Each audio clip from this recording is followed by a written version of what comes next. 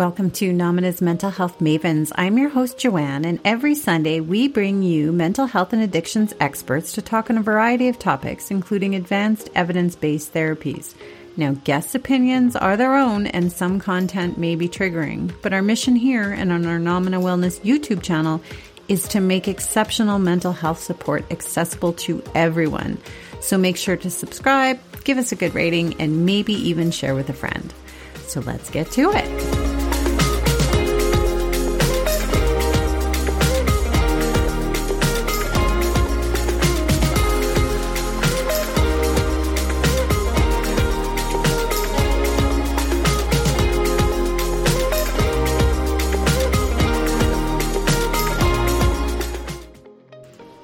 Today, we are talking to Dan Calco, who is the Clinical Director of Nomina Integrated Health in Winnipeg, and we are talking about evolutionary psychology. In fact, the conversation was so fascinating that we're going to split this up into a two-parter. So make sure to subscribe because next week we're going to be carrying on our conversation and talking about evolutionary psychology and addiction. So with that, welcome, Dan.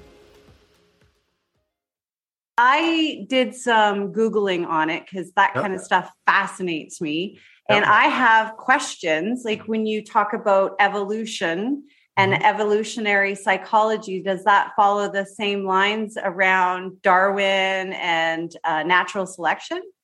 A little bit. So it's a little bit more broad. So Darwin is very much specifically on how evolution brings species through advancement to the state that they are now. And that's by natural selection. And I guess you could link evolutionary psychology to natural selection because it is a survival mechanism that we as humans have used to get to the point where we are. But it gets a little convoluted because he was much more talking about physical characteristics and traits as opposed to psychological traits. And I would suggest that humans are special in their evolutionary psychology and our psychology in general because we have that evolved prefrontal cortex. And that's not seen in a lot of other animals who simply rely on reflexes and their fight, flight, or freeze response to survive. Do you have an example of how evolutionary psychology looks? Yeah, so there's lots of examples, and it's a simple one is just eating, right? So if we think about when we eat, we have a mechanism in our brain that triggers when we're looking for food intake. We're hungry, our stomach starts to churn. We get a signal to our brain. We know we're hungry, but we feel we're hungry at the same time. And what we're programmed to seek out are things like high-fat, high-sugar foods, because those, from a survival standpoint, are the ones that give us the most energy, the most calories in order to survive. And so a lot of people, for example, when they're stressed, will eat high-calorie foods, high-fat, high-sugar, high-salt, because these are some of the cravings that our brain will tell us. Unfortunately, we have ready access to all of these types of foods, and we can eat sugar literally by the kilo if we want to. And that's not something that our ancestors 500,000 years ago would have had access to. So that evolutionary psychology mixed with our biology goes seeking those nutrients in certain times, and it can get hijacked. It can get taken over because as soon as we intake those nutrients like sugar, we get a dopamine hit. And if you remember, dopamine is the feel-good hormone that we have that reinforces behavior. It can also get hijacked in terms of addiction and substance abuse and other types of issues. But in this case, we get a reward. Our brain gives us a reward for eating sugar, high-fat foods. And if we don't check that, it can get away with us. It can damage our health. It can damage our nutritional intake. And that can be problematic. And so that's one of the issues where humans struggle with in terms of fighting our evolutionary biology and the psychology that goes with it, because we know we shouldn't eat kilos and kilos of sugar, but we can. And our brain wants us to. It's actually programmed to, and it reinforces our behavior so that we continue to do so. It wants to encourage us to continue to do so. And that's why we use our prefrontal cortex and go, no, maybe 2 cookies is enough for tonight, or that kind of thinking. 2 cookies is never enough. No, but that's the thing is we have that that ability to stop ourselves. We have that ability to override what our body wants to do with our logical part of our brain. And that happens in that prefrontal cortex, that developed part of our brain that says, yeah, dessert is okay, but not too much. Because if it didn't work, we would be eating dessert only, right? That's what our body would be programmed to do. And we would have high blood pressure and cholesterol, and we might be ridiculously overweight, and we'd have nutritional deficiencies, and we would ultimately die from that because we would only be eating high sugar foods. So with things like anger, triggers, trauma responses, love addictions, is that all part of this? So all of those have psychological components, and they all have, I like to call evolutionary psychology as like a pre-programmed response. Is what would our ancestors do? Or what would an animal do in the same situation? And so you mentioned trauma response, and trauma response, when we look at animals, is broken down into fight, flight, or freeze. There's also fold now, which is kind of one of the ones that we're adding on to that, which is a polyvagal shutdown. But generally, fight, flight, or freeze is how animals respond. So if you imagine like a deer getting attacked by a cougar, it's going to either try to fight the cougar or run away from the cougar, or it's going to want to freeze so maybe the cougar doesn't see that it's there. And they all have limited areas of success, depending on how fast the deer can run or what the vision is of the cougar. Maybe it doesn't see movement that well, or however, it's evolved over millions of years in order to help animals stay safe and alive. In terms of humans, we also have that response. So we've talked about fight, flight, or freeze, and it's been linked to anxiety and depression. And so with a traumatic response, our body will automatically respond. So a lot of my clients are veterans. So in a firefight, that response, that fight, flight, or freeze response, get activated to a high level. Soldiers are trained to go through it, but it's still happening in the background. And then when that gets associated with an emotional response, it fuses. And now we have an emotion tied to a traumatic memory that gets implanted in our brains, and it's hard for it to come out. And that's where we look at what the evolutionary psychology would want to do in that scenario, how the evolutionary biology is reinforcing that. And we use that, or I use that, to inform the psychology piece when we're trying to reform and reframe traumatic experiences into an adaptive way that builds resilience, as opposed to maladaptive, which causes mental health problems.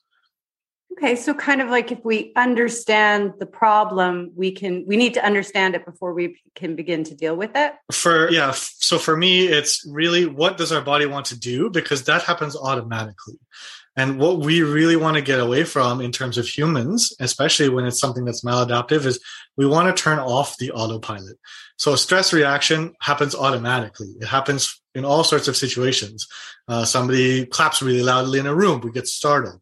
We cut our hands when we're, cutting some meat, or if we're preparing supper. We get that response. We get that stress response. I don't know if you or anybody has ever cut themselves. You get that kind of stress response. Heart rate shoots up, blood pressure shoots up, autonomic nervous system takes over, because that is the stress reaction. That's a mild form of shock, and that's designed to try to keep us alive.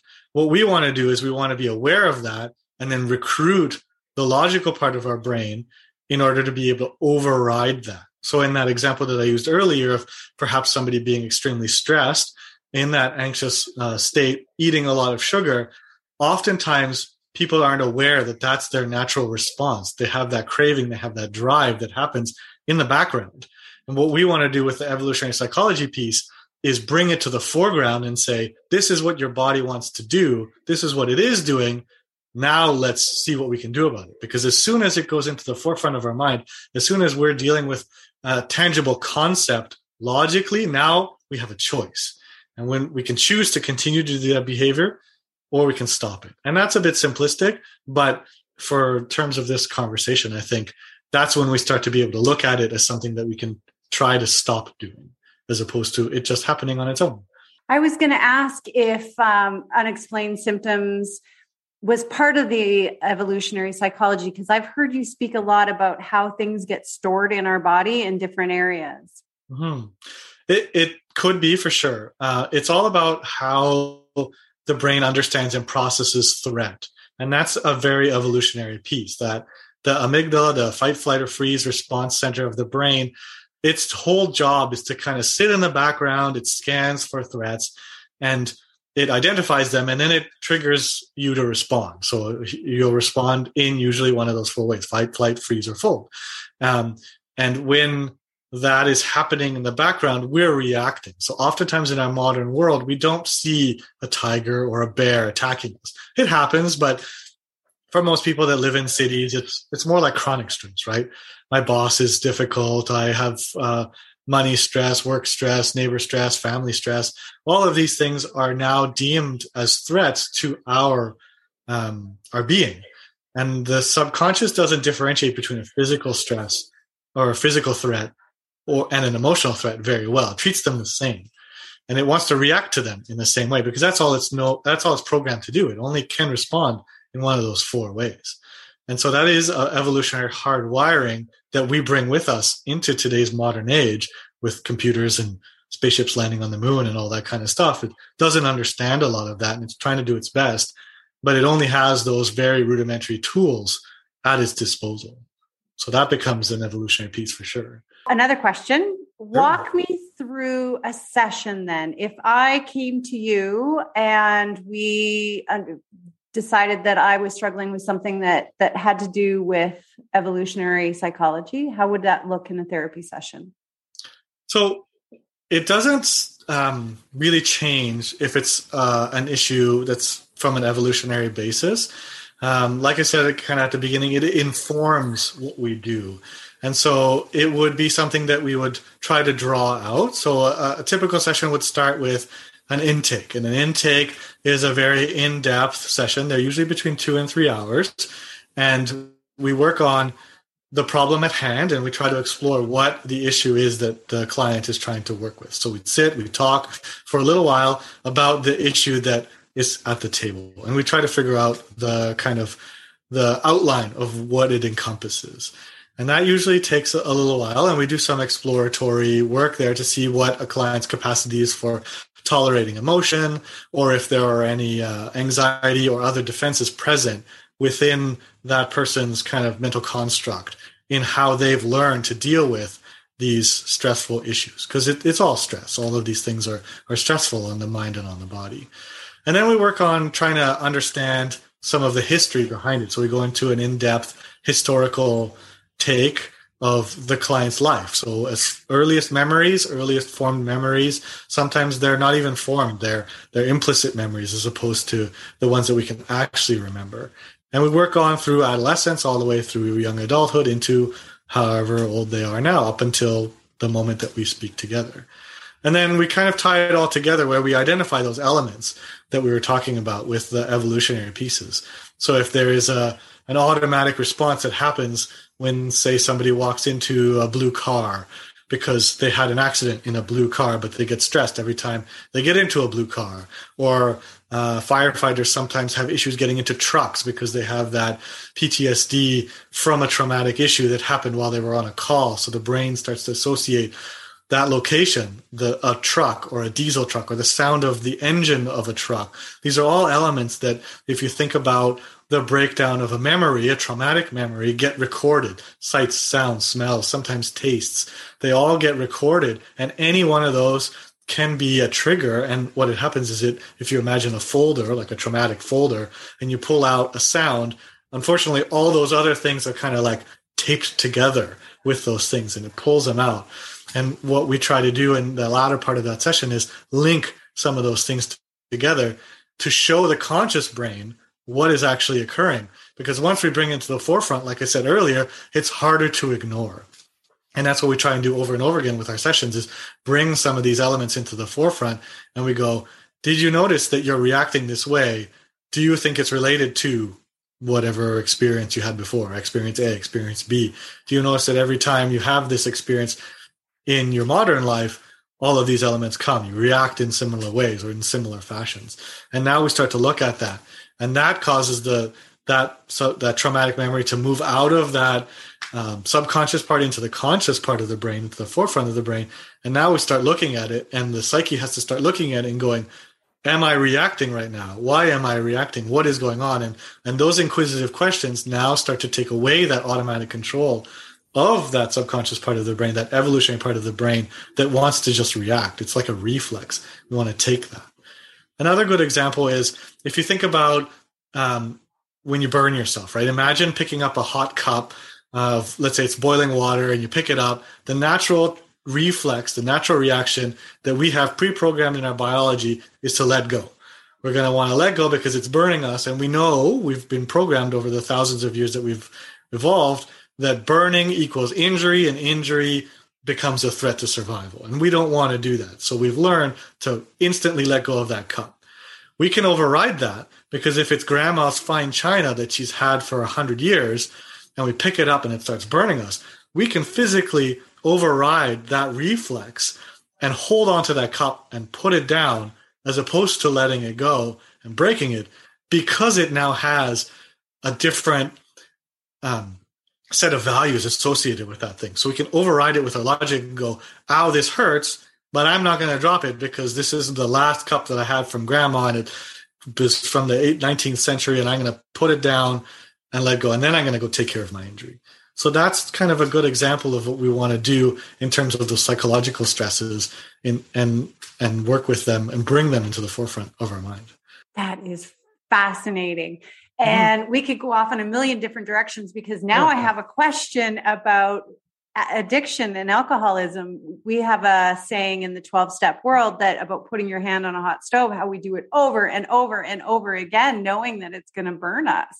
I like to modify that analogy, is that it's kind of like putting your hand on the stove and leaving it there. And that's where we've got this thing that, well, I talked about physical threats versus emotional threats. And in terms of substance abuse or addiction, we have this pattern where the subconscious looks at all the options that are available to it, and it goes, I'm going to choose this one because this one is the one that I feel like causes me the least amount of harm. And so using a substance to numb and override whatever emotional issue is happening in the background, that's the choice that the subconscious is making in the background on autopilot. It happens automatically. And it's like putting your hand on a stove and leaving it there. And like if your hand was numb, right? If you sat on your hand or if you tied off your arm and you couldn't feel it and you put your hand on the stove, it would be there getting injured the whole time, but you wouldn't know it.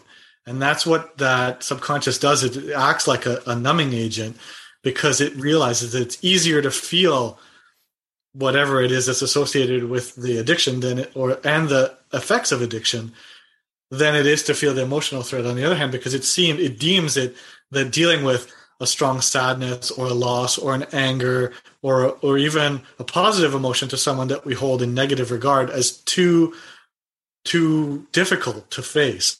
So it would rather go to that addictive part, that using that substance to soothe what we're doing.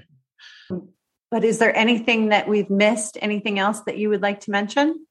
One thing that I would like to add for sure is that it's very easy to use evolutionary psychology and biology as an excuse. And that's one of the things that we don't want to encourage people to do is, I'm just programmed that way. It's a naturalistic fallacy that it goes, well, if it's natural, then it must be right. And that's where I draw the line in encouraging people to think how we as humans are different from animals. Animals are ruled by their evolutionary hardwiring, their evolutionary biology and their psychology, because it serves a purpose for them. It keeps them alive. It keeps them procreating. It perpetuates the species.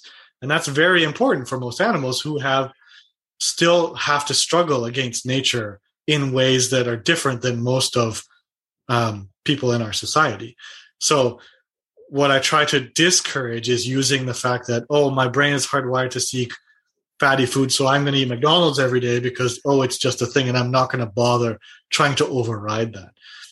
That's not what we're looking at trying to do. What we're trying to do is inform what our body wants to do and make that conscious choice to move forward in a different way, in an adaptive way, in a socially healthy way, so that we can be those healthy, balanced individuals, as opposed to eating McDonald's all the time by ourselves, which is difficult and harmful to us, both physically, emotionally, and socially. And I think that's another piece that we haven't talked about. I don't know how much time you have or how much time we have, but the social aspect to evolutionary psychology is a big thing as well. So sorry to cut us off there, but make sure to subscribe and tune in next week when we carry on our conversation with Dan and talk more about the social aspects of evolutionary psychology, as well as addiction and evolutionary psychology. If you are struggling and you need help, call your local Nomina Integrated Health Community Clinic with locations across Canada. And we also offer no-charge appointments for those who need a little extra financial support. And we also have our Nomina Wellness Comprehensive Stay Treatment Facility located in Comox Valley, which specializes in more complex and treatment-resistant disorders and addictions. And scholarships are available. So contact information for both can be found in our bio. At Nomina, we are passionate about making mental health matter.